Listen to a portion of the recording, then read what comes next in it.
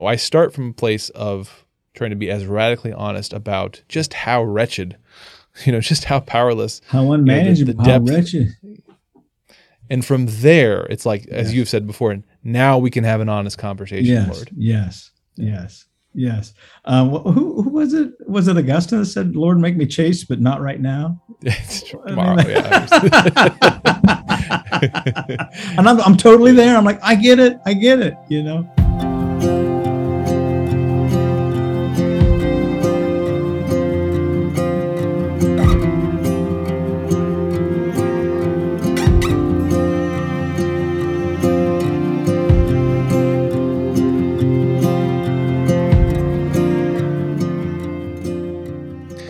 Well, hello and welcome back to Deep in Christ. I'm your host, John Mark Grodi, here at the Coming Home Network International, sharing with you another conversation about this, our daily task as fellow sin addicts, Brother Rex and I, this task of growing deeper in imitation of and relationship with our Lord Jesus Christ. Thanks again for being here. As I said, I'm joined again by my good friend and mentor and colleague, Brother Rex Norris. Brother, how you doing today? I'm very well. How are you today? Doing good, brother. It's cooling down up here in Maine, so... Yeah. Our leaves are actually changing. Yeah, it's cooling down here a little bit as well. My son and I came up with a new term. We're calling it in-besweezens. In-besweezens. It's that kind of weird weather that Ohio has 97% of the year. That's sort of not fully one season, not fully the other. It's kind of the weird in-between. So we're in the in-besweezens at the moment. Summer. That's good. Summer days and fall nights. Yeah, brother, we had a good conversation last week about the first of the 12 steps, the spirituality of the 12 steps of recovery. And man, I've been thinking about those a lot this past week. More and more, we talked about this, but more and more thinking about how it's just funny and to some degree unfortunate that we only think of these, a program like this, and approach a specific, concrete approach to inviting the gospel into your life, inviting Christ's healing into your life. We only think of it in terms of those people out there who are really having problems, the ones who are really, wrecked, but not that I think as we should be thinking that, no, this should be everybody's business. We should be being very realistic about our powerlessness when it comes to certain sins in our life, and how much we need God, how much we need each other, and to be radically honest with ourselves and with God and with a trusted friend or companion on the journey.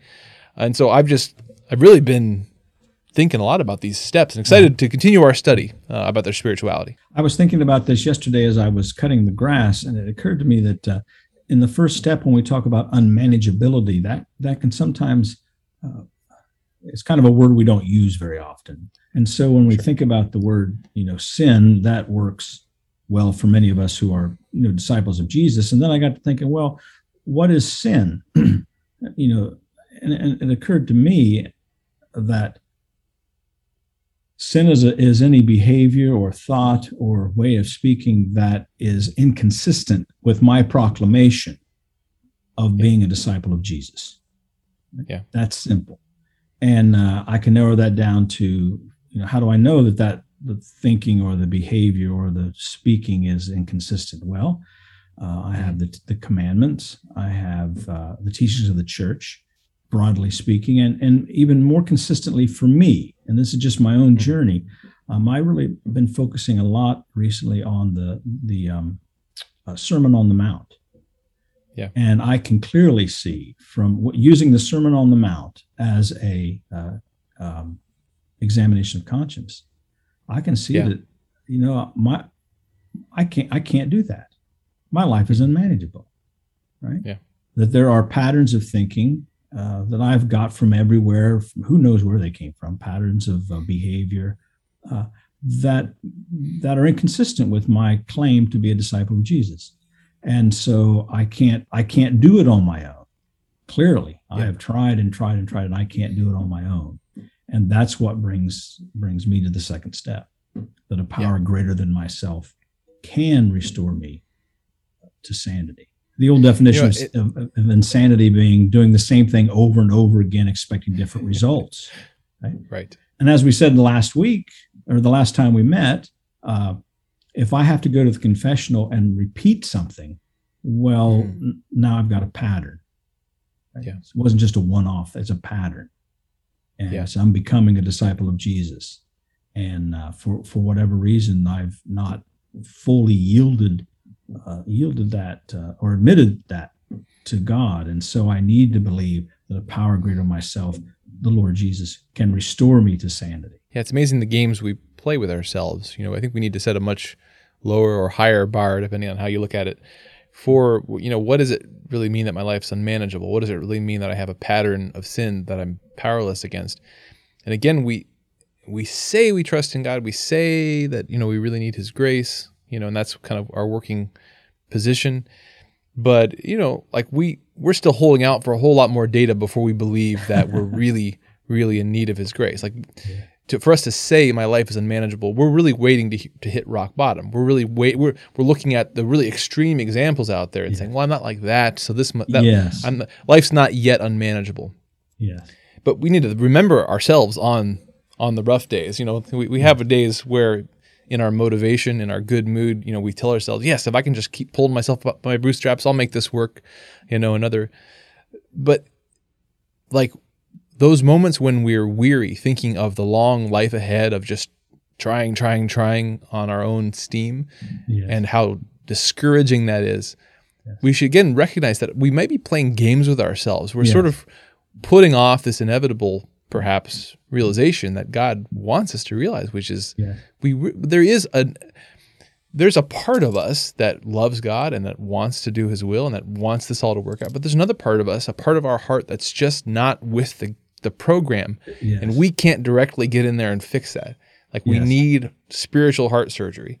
Yes. But it takes, again, that first step of really admitting the reality of original sin, the reality of our addiction to self, our addiction to sin at some fundamental level, before we can really invite healing in perhaps a way that we haven't done so before. And I think we can. I mean, if one has difficulty with the word sin, we can always say we're wounded, right? Sure. I mean, and that wound, I think the church refers to it, or Christianity in general refers to it as concupiscence, right? There's this tendency towards going in the wrong direction. And until we recognize that, right? Until we realize that on some deep level. And it's not that we don't recognize it. It's not that we're malicious. It's not that I was malicious. That some of the things that I recognize now as problems in my life, not that I was malicious. It's that I just couldn't see. Very often, Jesus would point out to people, and these are my words, you're not bad. You're just blind. You don't see, you know. And then by the grace of God, coming through another human being, through a sermon, through the grace of the sacrament, we come to see, hey, this is an issue. This is a wound that I need to bring to the divine physician for healing. And that's what the second step is about. Right? Or coming to believe, right? There's a power greater than me. That there is a divine physician to whom I can come with this wound. Yeah, well, so introduce us for a moment there, brother, to the second step. Last week, the step was we admitted we were powerless over.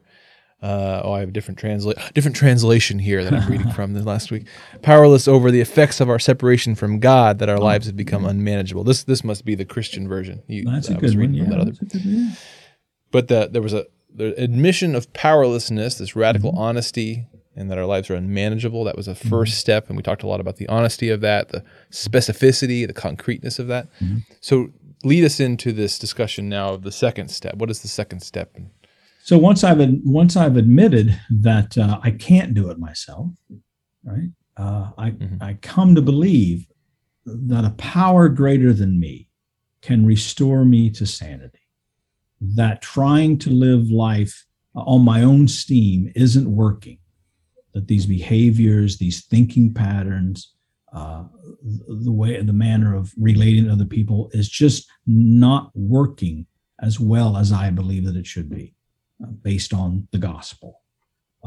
And so I come to believe that a power greater than me, that there's something greater than me, someone greater than me, who can restore me to sanity.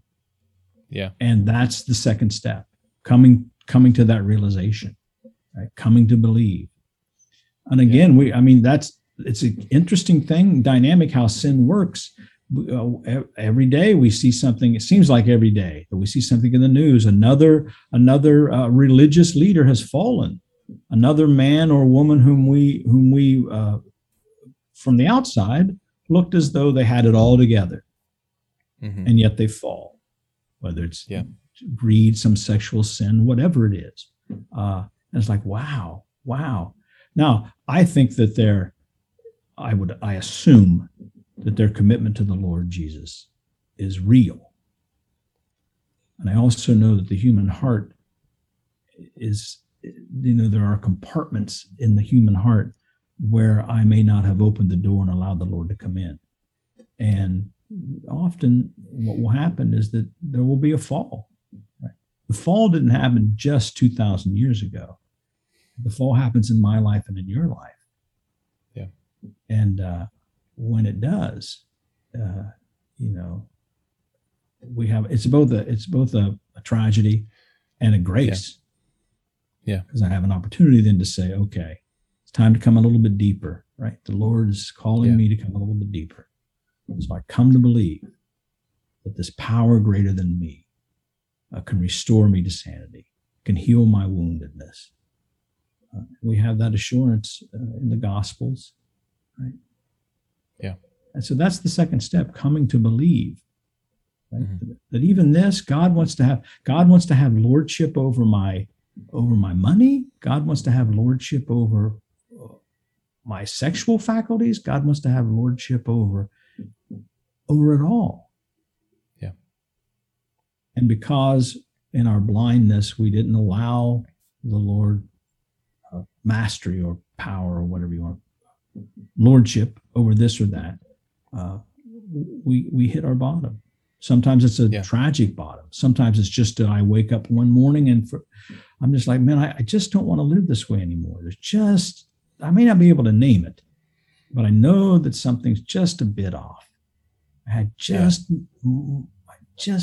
Something's off. And that's why it's so important to have other people that we can talk to, just say, something's off. And just to be able to have the other person receive that and say, yeah, well, I've had experiences like that as well. And this is what worked for me.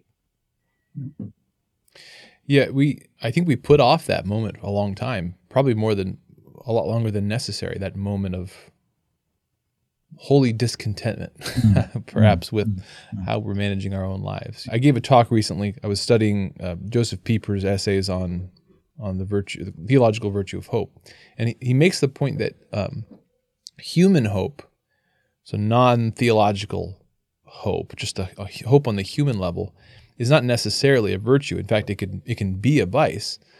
It's only the hope that God gives us in His divine plan. That's good, but human hope, in other words, a hope that is separated from God, that things will turn out all right apart from God, is not necessarily virtuous. And I think about how often when we have a certain discontentment with our life, but we're holding out hope that things will get better. Well, how are we expecting them to get better? Well, something good will come along, or eventually I'll get disciplined enough. Eventually I'll find the right system or the right schedule, or somehow I will fix this eventually. And we have all these ways of putting off that moment of, I can't keep doing this. Like, how am I going to do this before I say, no, nothing's really going to change substantially. I need deeper down healing if this is ever going to be any really different. I might, and so I think that's a piece here, is that it's certainly a grace when someone hits rock bottom, so to speak, and is able to realize that moment of grace and hear God in that. But hopefully, like, most of us cannot have to go, wait to that point. We can lean into that holy discontentment in the meantime and realize, wait a minute, I want to stop playing this game. So humility, the virtue of humility, seems like an obvious, important connection here to these early steps. And it's almost like last week, the first step, this admission of powerlessness, this admission of my original sin, my original brokenness, my concupiscence, what I have with me, is part of humility. In other words, humility is about acknowledging the truth of who God is and who I am. And so last week it's sort of acknowledging the truth of who I'm broken. I'm sinful. I'm powerless. it's almost like this week, this believing in a power greater than me that can heal me and restore me to sanity is the other part of that equation of humility, that I'm now being radically honest about who I am. Now the question is, can I turn and acknowledge the truth of who God is and what he wants to do and what he can do? Yeah, and that's the beginning of the process, right? That humility, that I'm right sized. I think, as you said, God is God and I am not. That's a great place to start, because in my case, I would never have used the terms, that I think I'm my own God. But in many ways, the way that I sometimes act, or the way that I, my thinking patterns or what have you, I've effectively removed God from the equation, and now I'm the king of my universe, right? Right. And things just don't tend to go well when that happens. And it's humbling to admit I just can't do it. And yet, again, as I said before, insanity is doing the same thing over and over again, expecting different results. Right. And that's what happens, right? And so by the grace of God, I begin to see this. Early on, a friend of mine gave me a button that says, I tried this once before and it was very painful, so I thought I'd try it again. Now, that's crazy thinking, right? But I knew exactly what he was saying. I totally got what he was saying, right? I tried this once before and it was very painful, so I thought I'd try it again. That's the insanity of doing something over and over again, expecting different results. Yeah. And so when I'm to that point, I realize that there's a power greater than me that can restore me to sanity.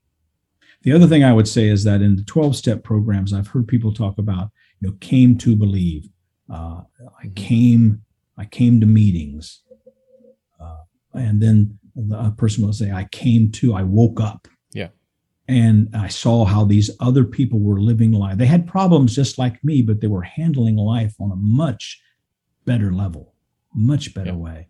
And so I've asked them, why is it this way? And they say, because we believe in a God, in a power greater than ourselves. So I came to believe. The person's they come to believe. Right? Mm-hmm.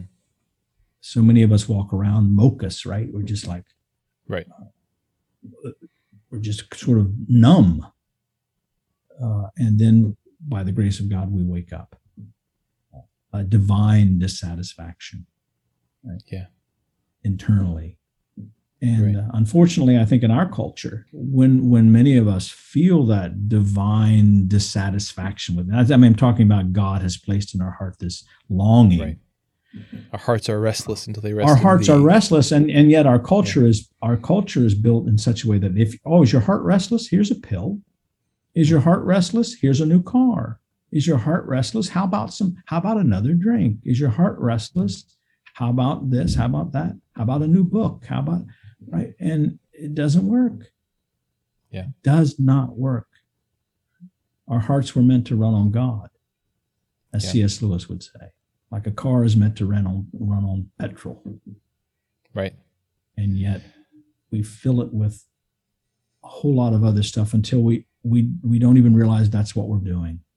And our life is unmanageable because of it. And by the grace of God, because God loves us so much that he allows us to be miserable. And then he's there in a person or a homily or a podcast. And we're like, wow, you mean I don't have to live like that anymore?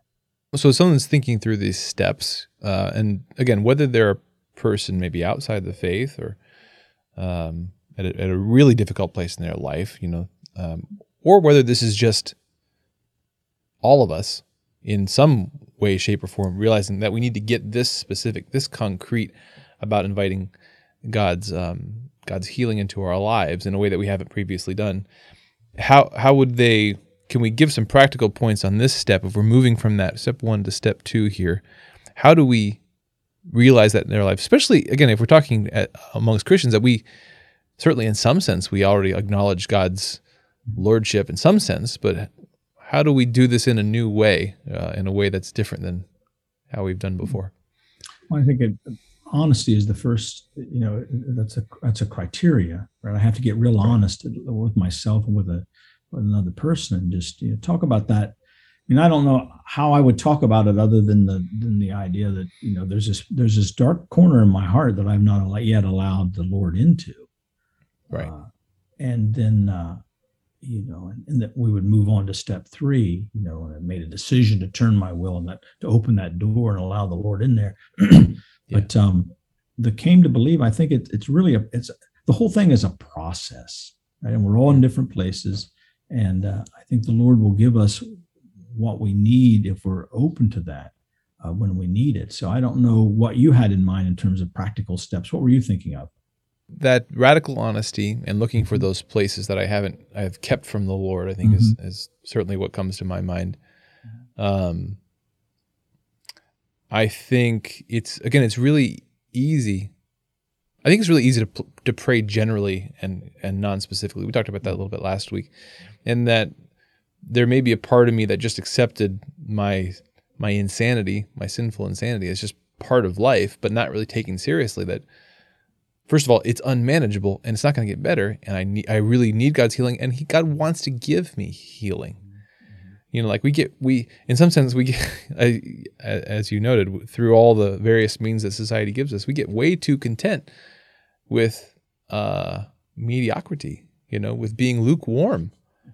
Right? We live very lukewarm lives, and the scriptures warn us against that. That we shouldn't be content with just confessing the same sin over and over and just kind of we should never give up. But I think we should get a lot more specific in asking God for something, to do something great in our lives, to do something amazing in our lives, so that we can be more fully His. And so that may be the new way that someone goes through this. Is it previously they sort of just accepted, I'm just I've got this sort of powerlessness against sin, but I'm doing okay. I'm working at it.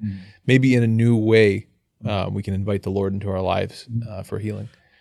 Yeah, I think if we take the call to holiness seriously, then at some point, if I take it seriously, I'll make it more specific to myself. If I've taken the call to holiness seriously, then I ask very specifically about this. Lord is standing in my way. This right here is standing in my way, and name it for what it is, and the Lord honors that honesty, right? We can build a relationship on truth. We can't build a relationship on lie, not a good relationship anyway.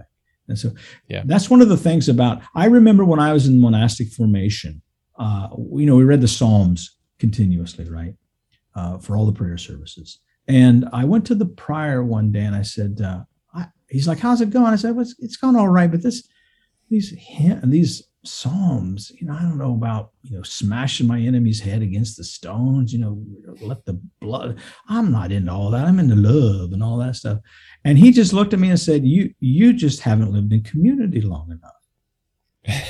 And I thought it was kind of cryptic. And then a few weeks later, I'm angry with one of the other novices.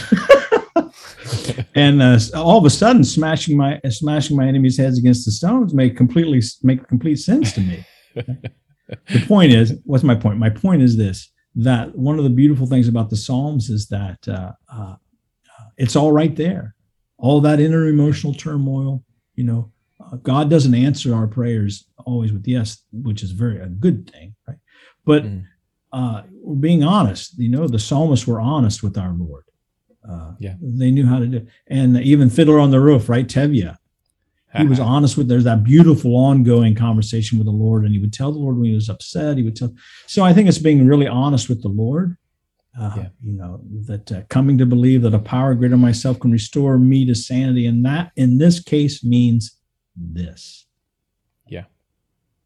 Generalities are much easier when I go to confession. And yet I know that I need to be real specific. Pope Francis said something recently, and I thought was beautiful. He said, the problem with many of us when we go to confession is that we focus on our sins instead of the mercy of God. If you're focusing on the mercy of God, what they call the sacrament of rejoicing. Did he call it that recently? He called the sacrament of penance the sacrament of rejoicing, because we're going to the Father Or saying, look at this, look at this. And the Father accepts it. It's not like, well, I sort of kind of thought this, it's like this, I did this, Yeah. Well, we'll get into that later when we talk about the other Sure. steps about confession and so on and so forth. But I think it's that radical honesty. That was the point. The radical honesty. Yeah. It might be the game changer for people. Certainly, this is true in my prayer life as I'm thinking through these myself. That in some sense, I've always had maybe step 2 and step 1 out of order, right? Mm-hmm. Like in some sort of, certainly in some way, Christ is the Lord of my life, and I believe He can heal me. I believe He. I believe in Him, but it's almost as a secondary afterthought. Am I very radically honest about my actual need? And so because I have those out of order, I only approach God in a vague, general way. Oh, Lord, help me with these things, but I'm not really expecting Him to do anything. Help me with the sin, and I'm expecting maybe some general vague way He's helping me, but it really comes down to I have to just work harder. Yes. And this reverses that in that I start from a place of trying to be as radically honest about just how wretched, just how powerless, how unmanageable, the depth. How wretched. And from there, it's like, as you've said before, now we can have an honest conversation, Lord. Yes. Who was it? Was it Augustine that said, Lord, make me chaste, but not right now? It's tomorrow, And I'm totally there. I'm like, I get it. And I think about the relationships that I have with there are a couple of people in my life who are radically, they're very good at loving. They're very good lovers. And I don't mean in a sexual way. I mean, just they love well. Yeah. And one of the reasons they love well, it's both the reason and and they're honest with me. So I know enough to know that, for instance, if I'm trying to make a decision, I have a friend, we'll just call him Joe. If I find myself I'm having some kind of crazy thinking, and I sort of on some level know it's crazy, I'm going to do this or I'm going to do that. And I find myself reluctant to call Joe. I realized then the very first thing I needed to go do is call Joe. Why? Because Joe loves me enough to tell me the truth. Yeah. Right. And I don't want to hear the truth. So I won't go call Joe because he might corroborate. Is that the right word? The fact that I'm on some level think this is a little crazy. And I don't want to hear that because I've already made my mind up. I want to do this. So then I know, okay, I got to get on the horn. I got to call Joe because Joe's going to tell me, are you crazy? And that's refreshing. I've got a couple people in my life who will do that. And I need to keep those people, even when it stings, but I know they love me. So that, so it's that radical honesty. And they may say it incorrectly at times. Well, they've got their own stuff they're working on too, right? But I think it's the humility and honesty. I don't know how we can I do not know how we can build a spiritual life without those two things. Just don't know how we can do it. Well, that's a great call to action here. There, I think we'll leave it there for now. We're going to dig in more into the step 3 next week. But that's again, even for those of us who've been working at this relationship with Jesus, for many years. Let's in a new way this week think about the ways that we have not up to this point been radically honest with ourselves and with God, and then in virtue of that step of radical honesty, let's replace Christ as the Lord of our life. Let's put Him back in the highest position and start a new, better conversation in that place of radical honesty and try to keep it open. And let's pray for each other. May we come to believe that a power greater than ourselves can restore us to sanity. Amen. All right. Well, thanks, brother. We'll talk again next week, and thank you for joining us for this episode of Deep in Christ. Again, this is a production of the Coming Home Network International. We're a network of people who have embraced the Catholic Church, as well as others who are asking questions or thinking about becoming Catholic themselves. If that describes you in any way, shape, or form, this is your network. Visit www.chnetwork.org. Lots of resources, videos, articles, and a newsletter there for you, as well as an online community of fellow sin addicts like ourselves who are just trying to follow Christ and pray for each other and encourage each other. Go to community.chnetwork.org where you can follow along with this show and other shows, and again, journey with fellow Christians like yourself. Once again, thanks for joining us for this episode of Deep in Christ. We'll talk to you next week. God bless.